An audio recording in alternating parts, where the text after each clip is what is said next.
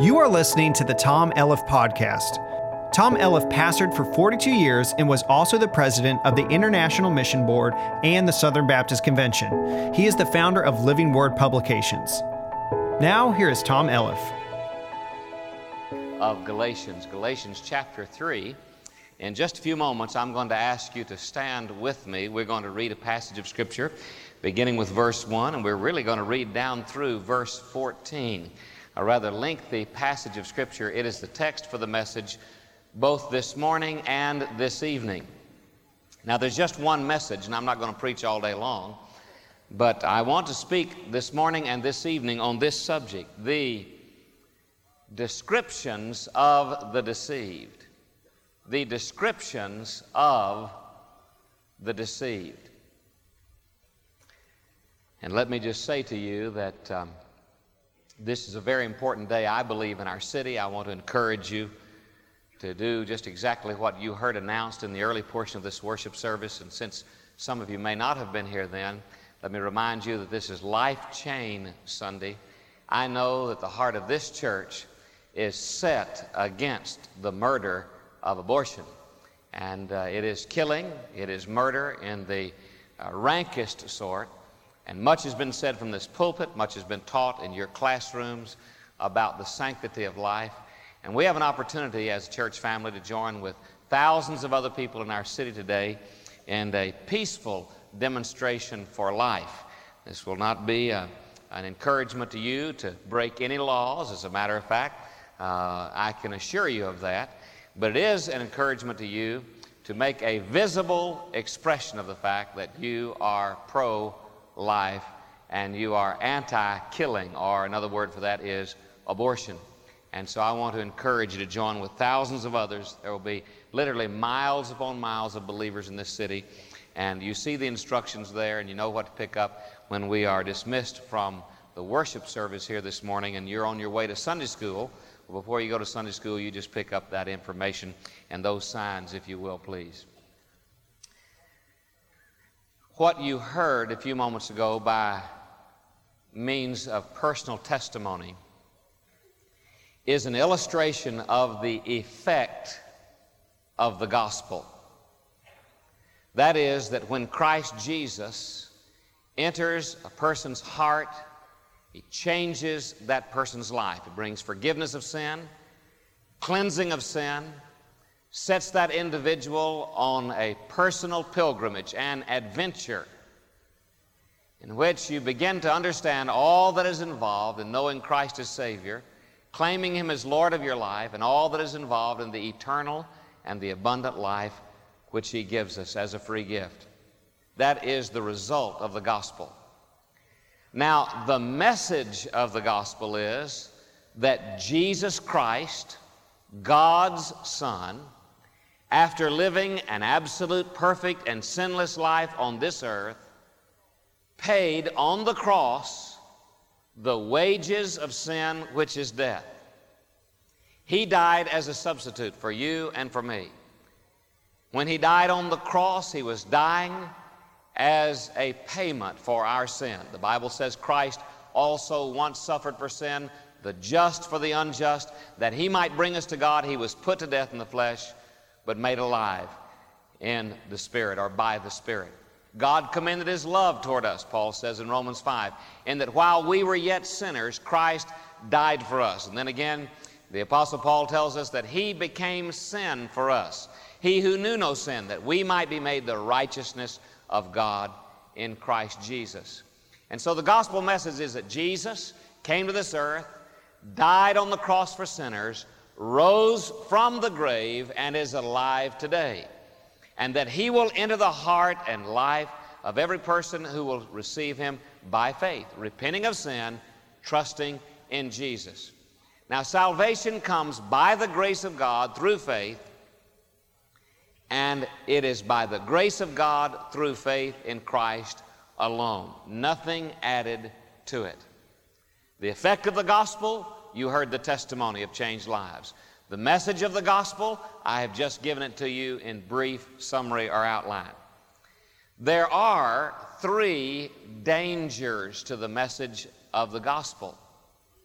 Now let me briefly outline them for you. 3 dangers to the message of the gospel. The first danger is the danger of legalism. That is a good word, legalism. Now, legalism says that the way a person comes to God is by keeping the works of the law. Looking back into the Old Testament, we see that the laws of God were indeed perfect laws.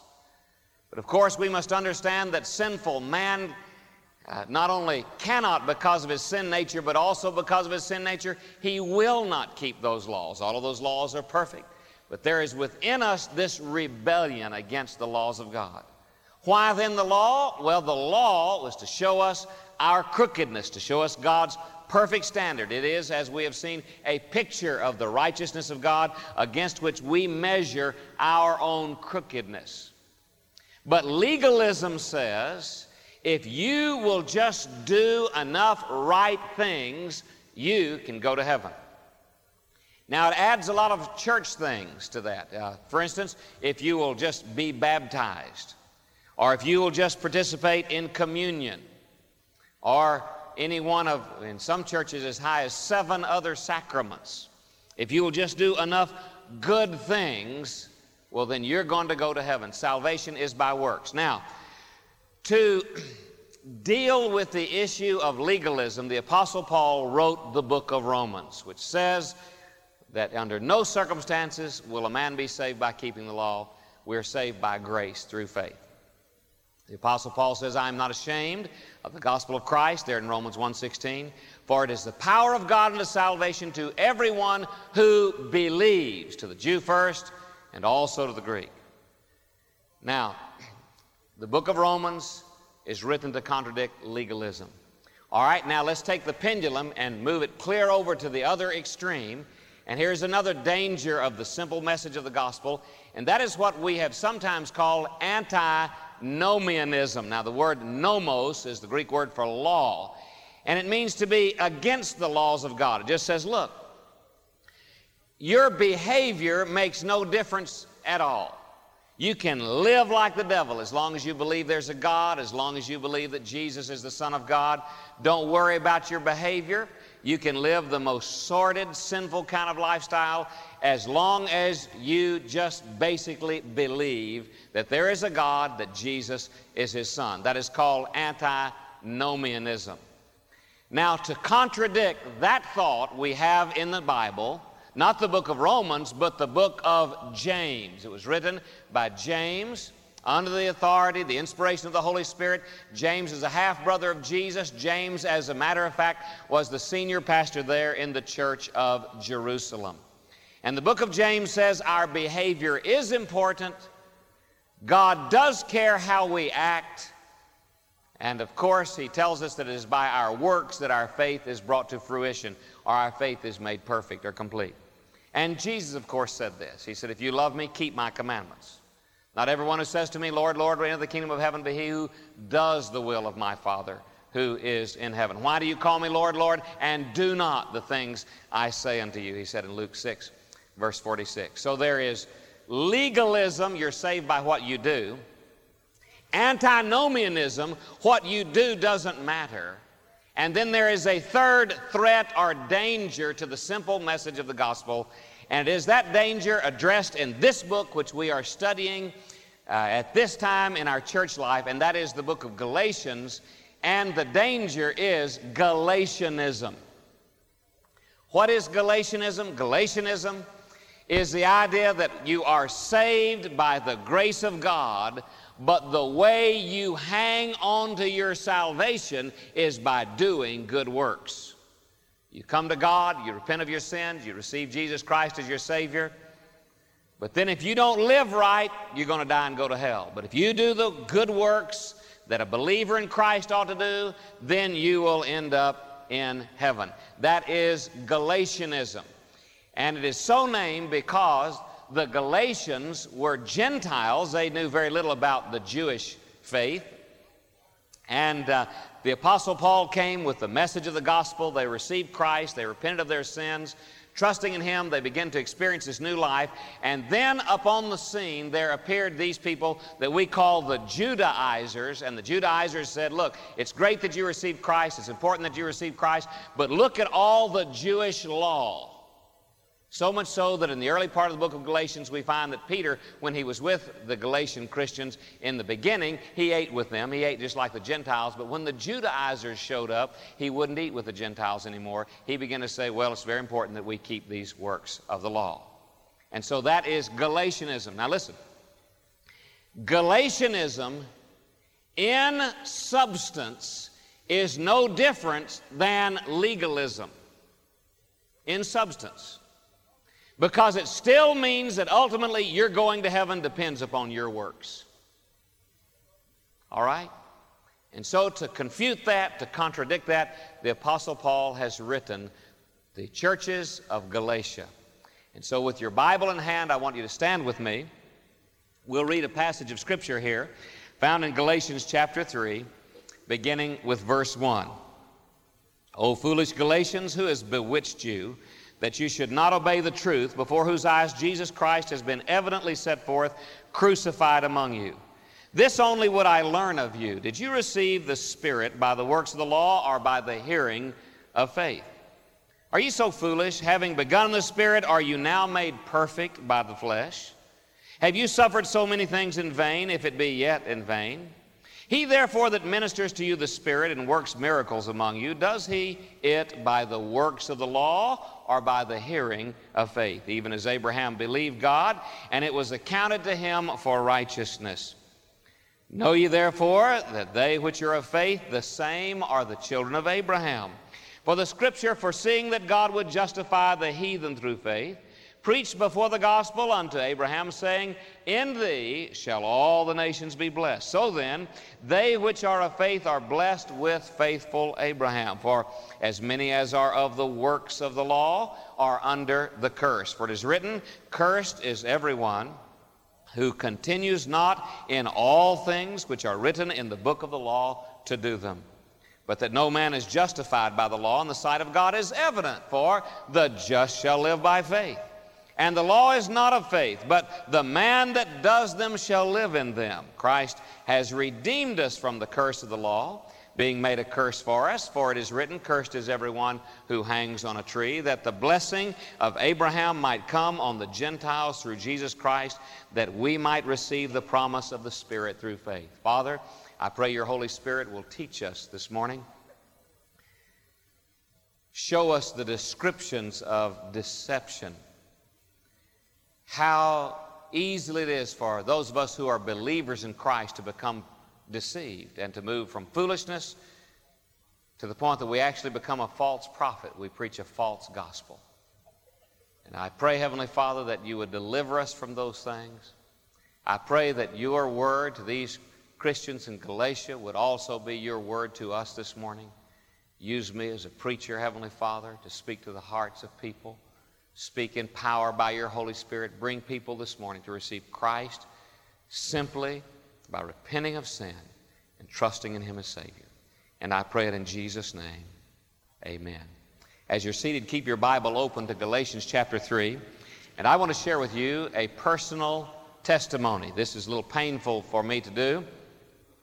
But I believe as I share with you my testimony about a portion of my pilgrimage as a believer in Christ, that some of you who are here this morning will be able to identify with that portion of my testimony. I came to know the Lord Jesus as a young man. My father was a preacher. I remember the revival service was an outdoor revival. And I remember going home one evening and on my knees with my mother and daddy on either side of me, I repented of my sin and trusted in Christ as my Savior. Looking back on that, I can remember a great many things about that evening and about those revival services. I don't remember exactly what I said. I do remember a little bit about how I felt, but all of that is beside the point. The point is that at a specific moment, I repented of my sin. I received Christ. Christ entered into my life, and my life has been a wonderful adventure with the Lord Jesus ever since. It's not always been easy. It has not always been painless, but there has always been that sense of the presence of God. As I began to come to the latter years of my college life, I began to seek something more. Now, we have dozens upon dozens of university students who are in our Sunday morning and evening and Wednesday night services. And so let me just say to you that some of the most important growth of my spiritual life took place while I was in university. And I began to hunger for more. Christianity had to be more to me than what I was experiencing. Now, I was pastoring a little church during those days down the south central part of Arkansas. And traveling back and forth to that church, I would often think that there's got to be more to Christianity than just this. After I graduated from the university, and Jeannie and I were married, and then we went on to the seminary, I began to understand what many times we refer to as the Spirit-filled life. Now, I didn't understand everything about it, but I began to realize that when I received Christ as my Savior, the Holy Spirit came to dwell within me, and that the only way I was going to have victory in my life, especially in certain areas of besetting sin, was to surrender absolutely to the working of the Holy Spirit. During those days on the seminary campus, God swept through that campus and literally across our nation in a spirit of revival. The atmosphere was absolutely fantastic in terms of, by comparison to the way things had been. Believers in Christ would openly share their testimony. Many of you remember, if you were spiritually in tune in those days, the Jesus movement of the late 60s and the early 70s, and this revival was a part of what we call the Jesus movement. Like many revivals, it died in the hands of excess. And so there came a time in the early 70s when I began saying, well, there still must be more. About that time, a couple with whom Jeannie and I had been acquainted for many years encouraged us to attend a conference. And I call those the years of conferences. And I still attend conferences and seminars and institutes several times a year. But in those years, I found great comfort in these conferences. Now, I remember the first one that we attended. We were just overawed with what we heard. And as the speakers would share, they would tell about certain things they had learned in terms of devotional life, spiritual application. And it's almost as if I began to just pick and choose certain things about the Christian life and certain tools, and I began to employ them in my life. And so I moved from the simplicity of the gospel to the importance of surrendering to Christ to a dissatisfaction with even that kind of life, to the point that I thought, well, there must be some better way, and I heard that better way portrayed for me, I thought, in these conferences and these seminars. And so coming through that year or so of these seminars and conferences, and as I said, I still attend them, many different kinds during a year, but those particular years I was particularly impressionable. I arrived at a set of personal rules. And I felt that if I adhered to these rules, that would mean that I would be deeply spiritual. I learned in one about devotional life. I learned another one about finances. I learned another one about how to overcome in certain areas of besetting sin. I learned in others about other aspects of the Christian life. And I gathered together I don't know that I ever wrote it down, but I just began to develop a mental picture of what a really dedicated Christian man or woman was, and I wanted to live like that. Now, ironically, slowly and subtly, that picture became like a law to me. In other words, if during the course of a day or a week, if I did all those things that I knew a good Christian was supposed to do, I felt very proud before God. look, Lord, I've done all the things that are right. If I didn't do them, I felt absolutely devastated. It would be terrible. Somebody would say, how are you? Oh, I'm in the spiritual pits. I just feel terrible about, I'm just failing. I didn't spend X number of minutes. I didn't fill out this. I have not gotten this done. I did not relate to my wife or my children in this fashion. I noticed something else about me. I wouldn't have ever admitted to anybody. But not only did those principles become something of a barometer in my heart of my own spiritual condition, but they became a manner by which I began to judge other people in terms of their walk with God.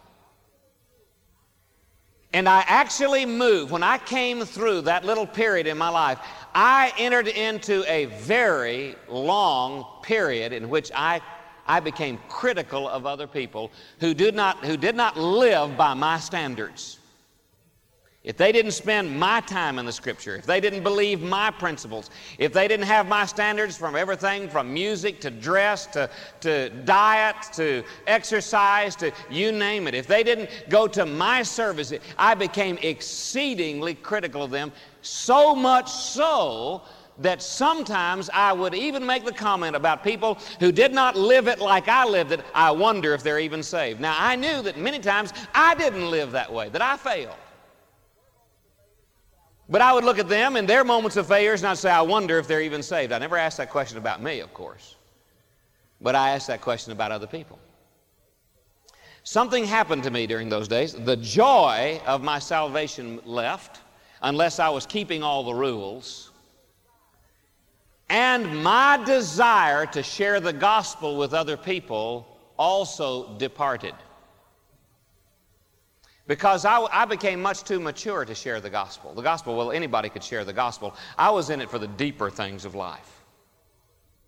And I didn't want to deal with people who were in a rather elementary or basic level of their walk with God, just a new Christian. I wanted to talk with people about the deep things of the Christian life. And so I had very little to do with people who were unsaved. Because after all, they didn't live by my standards. I was suspect of most other Christians because they didn't live by my standards. And I began to surround myself with a little coterie of friends, and we were all deep. Now, I know probably nobody here can identify with anything that I've said. Well, I have a good friend, and good friends are good for a lot of things, but this good friend is a pretty confrontational kind of individual. He said, Tom, what is happening to us? I said, what do you mean? He said, don't you remember when we just loved to share the gospel? We loved to go out and tell people about Jesus. And don't you remember when we just enjoyed the fact that the gospel was simple and that when Christ came into a person's life, Jesus would change that person's life? He said, I almost think that we are just bound up by some new kind of law. Now listen, friend, do you know what this individual and I were experiencing in our life? We were becoming Galatianistic. We would never have said you are saved by grace, but you are kept by works. But yet in our mind, people who did not do our works were probably not saved. And we didn't want to take the time to share the gospel because we realized it took a long time of maturity to get to the point where they did our works, and we weren't willing to invest that many years in anybody. And so we saw sharing the gospel messages we talked about picking green fruit. We talked about, well, they never were under Holy Ghost conviction. And we made fun of people who preached evangelistic messages because, after all, they weren't taking these people on to maturity like we were. We were nothing more than Galatianistic Christians. Now, it's very silent in this congregation this morning. And I take that to believe one of two things. Either you have no idea what I'm talking about, or a bullet has just hit your heart. And I believe the second. Amen? It is so easy to make what we think the spiritual life ought to be the standard for everybody. And that is Galatianism. Now, in Galatians chapter 3, the Apostle Paul describes these kind of people. And what I'd like to do this morning is to share with you at least 3 of those descriptions, and then in our next service, I want to share 3 more with you, all right, as we move through these 14 verses of Galatians chapter 3. And let me say on the outset, if you or anyone would say, now, preacher, are you meaning that we should not go on in maturity as Christians, that we shouldn't attend a seminar or a conference, like we heard somebody talking about a 3-day family enrichment conference, that we shouldn't attend that, or we shouldn't get involved in a discipleship training group? Are you saying we shouldn't do that? Absolutely not. I did not say that. In fact, I encourage you to do that. In fact, I have written the curriculum for discipleship training manuals, and I have participated many times in family life seminars. What I am saying is this: never take principles and make them into a law by which, if a person keeps them, they can become saved, or they will stay saved. Because the gospel is very simple. You repent of your sin, you trust in Jesus, He is enough to save you. He is enough to save you. So what does the Apostle Paul call these people? All right, there are 3 terms I want to share with you in the next few moments. First of all, he says, if you have been deceived, we're talking about the descriptions of the deceived. These are Christians. And I want you to see in these 2 messages that we move from being just foolish to being, and you'll hear this in our service this evening, you move to being a false prophet. In other words, you begin to preach a wrong kind of gospel. What you preach is not even good news for anybody. You begin to preach another kind of legalism, all right? First of all, he says, if you are deceived in this fashion, you are foolish. Notice verse 1, O foolish Galatians. Now, I know Jesus said don't call a man fool, and so you need to understand the word that is used here. The word that Christ used when he said don't call a man fool means don't consider a person worthless or empty or of no value to God. The word that is used here for foolishness means that a person is now not using the knowledge that they have. All right? That is what the word refers to here. He says you have knowledge, but you're not living up to the knowledge that you possess. You're acting foolishly. Now, as an example of this, he uses another phrase, and that is the phrase bewitched. O foolish Galatians, who has bewitched you? Now, Paul is choosing this word very carefully because a person who has been bewitched, so to speak, is a person who is living contrary to his nature. One of the reasons that I strongly encourage you never to become involved, for instance, in something like hypnotism. It may seem like an empty party game to you, or you may have a counselor who says, oh, I believe in hypnosis or self-hypnosis. I want to tell you, I believe that is eminently, spiritually, very, very dangerous. Because in hypnotism, you open your mind and you surrender your will to another, and you are never to do that to anyone but the Lord Jesus Himself.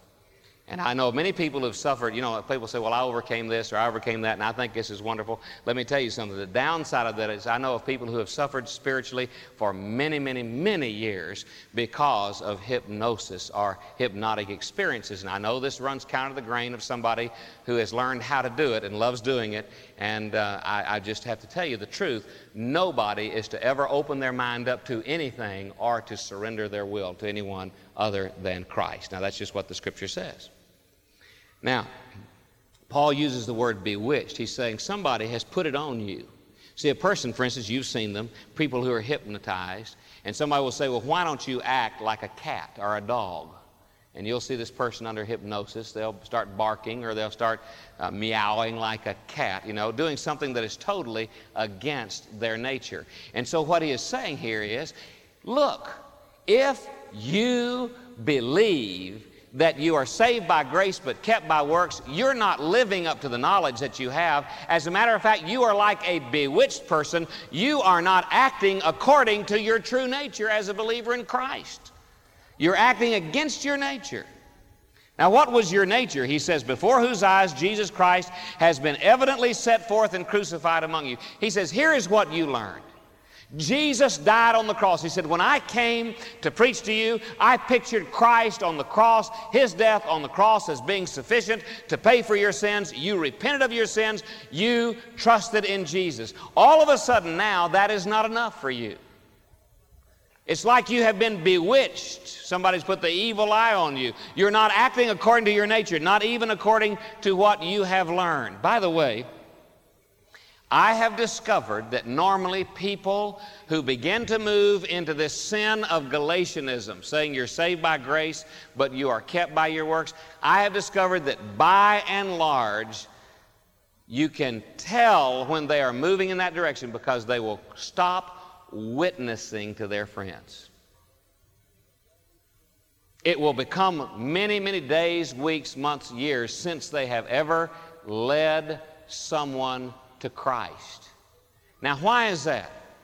Because you see, in their mind, it is not a matter of, as you heard in the testimony earlier, receiving Christ and having a life transformed. It is a matter of praying some kind of prayer, and then you've got to live out these Christian works, and they're just not sure they want to put you on that trip or not.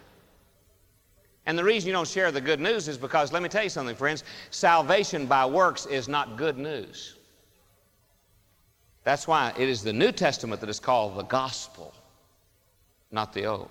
Anything wrong with the Old Testament? No, it's like a mirror. It shows how we're dirty, but it doesn't clean us up. The gospel, Jesus dying on the cross, paying for our sins. You see, and a person who moves into this is foolish. They act against their nature. It's almost as if they've been bewitched. And one of the things that you will stop doing, you will stop sharing with other people how they can become Christians. What you will start doing instead of sharing is criticizing people who say they are Christians but not living like you, and you're saying they must not be saved because they don't live according to my standard. And really all you've done is just picked and chosen the rules out of the Bible that you think you keep. It's like a person who cannot see giving up pornography, you know. I mean, that's easy enough for you.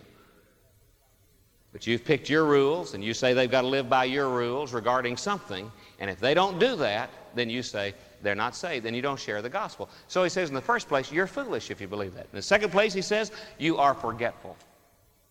You are forgetful. Look at verse 2 and then again at verse 4. In those two verses, he asked two questions. This only would I learn of you. Here's the question. Received ye the Spirit by the works of the law or by the hearing of faith? In other words, question number one, how did you get saved?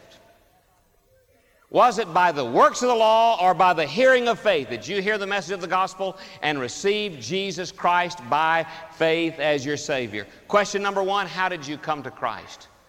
Question number two, did your experience teach you ever anything? Look at verse 4. Have you suffered, and that word suffered there means experienced. Have you experienced so many things in vain? That is, without purpose, if it be yet in vain. And here the Apostle Paul is holding out a hope. Maybe it's not been in vain. So two questions he asked. He says, how did you get saved? Didn't that teach you anything? Now, what is he inferring here? The Apostle Paul is saying that if you believe that you're saved by grace, but you're kept by doing certain works, you are forgetful. Besides being foolish, you've forgotten how you got saved.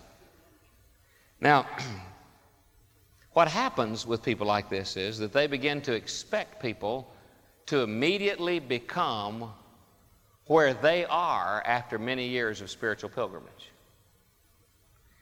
One of the most frustrating things for a child is to be told constantly by a parent to act like an adult. That is so frustrating. Act like an adult. Well, the Bible says foolishness is bound in the heart of a child. Now, it also says the rod of discipline drives it out, which is something that's a whole other subject. But the point is, foolishness is bound in the heart of a child. A child does not act like an adult. Now, what these Galatians did was very simple. They had progressed in their mind, and I'll use that word in quotes. They had progressed in their spiritual life. to the point that they had learned a few things, and they had been to a few meetings, and they'd heard a few preachers, and heard a few teachers, and they had a few books, and they had listened to a few tapes, if you allow me to put it in this fashion, and they had learned a few things, and they were not doing all that they had learned, but they were doing some of the things that they had learned, and now they were expecting anyone who trusted in Jesus to immediately become doing just like they were doing. They had forgotten that it had taken them months, years to get to that point where they were, where they even had this kind of a grasp of anything spiritual. And now they were demanding that brand new Christians act, live, believe, think just like they did now. Come on, give me a physical break. A brand new believer in Christ is not going to act like someone who has received Christ by faith and has gone on with Jesus unto maturity. It's just not going to happen that way. It is just not going to happen that way. There has got to be room. You know, one time I had the privilege of being present when a man received Christ as his Savior, and this guy had just such a sordid background. That's the reason I'm telling you about him. He just lived like the devil, and I mean, you know, just, and a week or two passed, and his wife came to see me, and she said, Brother Thomas, I don't think my husband's saved. And I said, why? She said, well, now, don't misunderstand me, he's changed a lot. But the other day, we got in traffic, and there was a car in front of him. You know how sometimes you get behind a car and you feel like the guy's practicing for a shrine parade, you know, I mean, you know you're going. He says this car was in front, and this guy, he said he would not move, wouldn't get out of the way, and he said, my husband, he just dropped an expletive just like he did before he was saved. She said, I don't think he's saved. I said, well, tell me what else is happening. Oh, she said he's reading his Bible, and you know he loves to come to church. He was so ashamed about that. He said he felt terrible about it, but said, you don't think a real saved man would do that? Yeah, I think that could happen. Am I saying that you ought to go out and do it? No. Let your yes be yes, your no be no. No. But let me tell you this. God begins working on you the moment you're saved to conform you to the image of Christ, but it doesn't happen in a moment's time. That's why He leaves you here on this earth to work on you.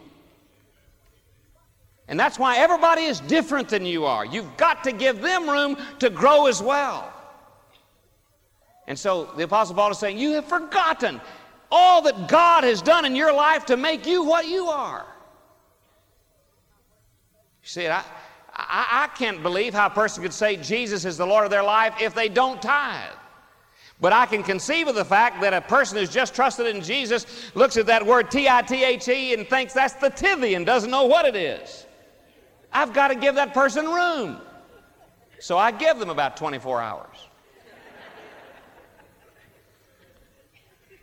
Foolish, forgetful, and one final word, fleshly. Fleshly. Look with me, if you will, at verse 3. Are you so foolish? Again. Having begun in the Spirit. He said, you start out in the Spirit, trusting in Jesus as your Savior. Having begun in the Spirit, are you now made perfect by the flesh? And I think it's interesting that he uses the word made perfect there, because people who believe that you're saved by grace but kept by works often preach a doctrine which they call the doctrine of the second blessing. Sometimes they mix it up with the doctrine of total sanctification or perfection, sinless perfection. In other words, they believe that you could come to a point of time in your life on this earth where you just never sin anymore, just by dint of your human effort. And he's saying, having begun in the Spirit, do you think that you're going to be able to live a life pleasing to God by the flesh? By the flesh. He says, what you've done is you've become fleshly. You have all of a sudden exaggerated your human capacities. What you're doing is minimizing the fact that you couldn't even get into heaven except by the grace of God, and you're maximizing the very thing that was going to take you to hell in the first place, and that is the works of your flesh. And you're saying, I can clean my life up. Now, by the way, many times people who have a tendency to do this, and I have to just add this, many times people who have a tendency to do this are people who by their very nature and gifting have real strong wills. You know, you may say, I'm never going to eat any of this or that or the other, and yet you sneak around and do. But they're the kind of people who, if they ever say, I'm not going to do that anymore, they don't. It's just aggravating. You know, they just have a strong will, and they're very proud of their strong will, and they believe that they're pleasing God by their strong will. But I want to tell you something. Strong will take you straight to hell unless you are saved by the grace of God. That's right. Nothing wrong with a strong will. I think all of us wish we had stronger wills. But you cannot will yourself into heaven. If you could, Jesus died in vain. That's what he's saying here. It's foolish for Jesus to die. If you could make it on your own, why did he rescue you? He did something for you you could not do for yourself. So not only are you foolish and forgetful, you are fleshly. That is, you have a greater opinion of what you can do than of what Jesus did on the cross when he saved you. Those are just three of the descriptions of the deceived. I'm going to ask you to bow your head. Heads are bowed, eyes are closed. You know, the reason that some people could not identify with what I was saying a few moments ago about being forgetful is because maybe you never have a salvation experience to have forgotten. You say, I can't remember anything about trusting in Jesus. You say, I don't know that I ever repented of my sins. I've always just believed in God and wanted to go to heaven when I died, and I guess that just made me Christian. Not so, dear friend. And this morning, in a few moments, we're going to stand together. Our choir is going to lead us as we sing a hymn of invitation, All to Jesus. I surrender all to Him. I freely give. I surrender all.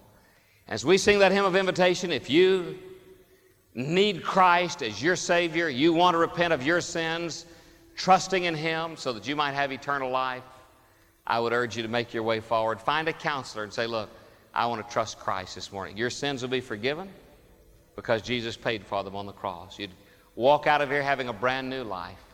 And I would urge you to come and say that to a counselor. They'll talk with you, pray with you, give you some information to help you as you grow in faith. When you leave this place this morning, you can know Christ is in your heart as your Savior. If you die, you go to heaven.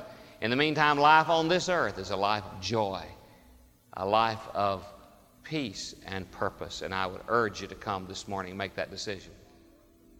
If you've made that decision before, you've never followed the Lord's command to be baptized, this invitation is for you this morning. I would urge you to come and say to one of these counselors, look, Jesus is my Lord. I'm a Christian. I want to confess Him as I've seen in this very service. I want to confess Him sometime soon through the symbol of baptism.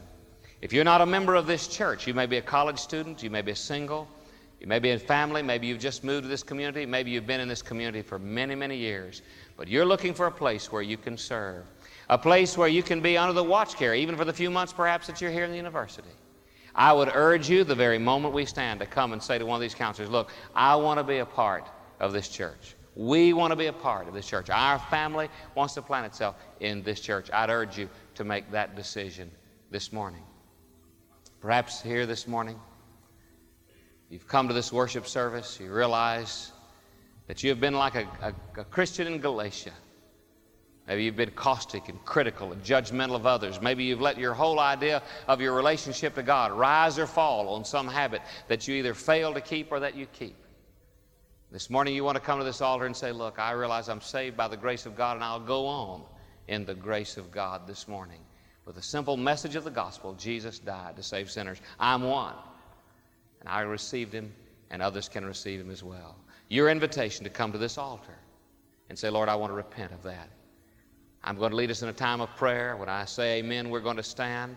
The counselors are coming even now. I'm going to ask them to come, stand right here at the front. You come and meet them. If you've made a decision in an earlier service, whether it's to join this church or to be baptized, and you've done that and we've not introduced you, I'm going to ask you to come as well. There'll be a great host of people coming. You just be seated over here to my left, to your right, so that we can introduce you at the close of the service. Father in heaven, I pray your Holy Spirit moving in power now at this time of invitation, which is so very, very important, would rivet our focus upon you, that each one of us would examine our relationship with you, bring people to this altar to say yes to you. And I pray it in Jesus' name, amen. Let's stand together, let's begin singing. This is your invitation to come to Christ, to say yes to Him, to become a part of this church. And as we sing, won't you come?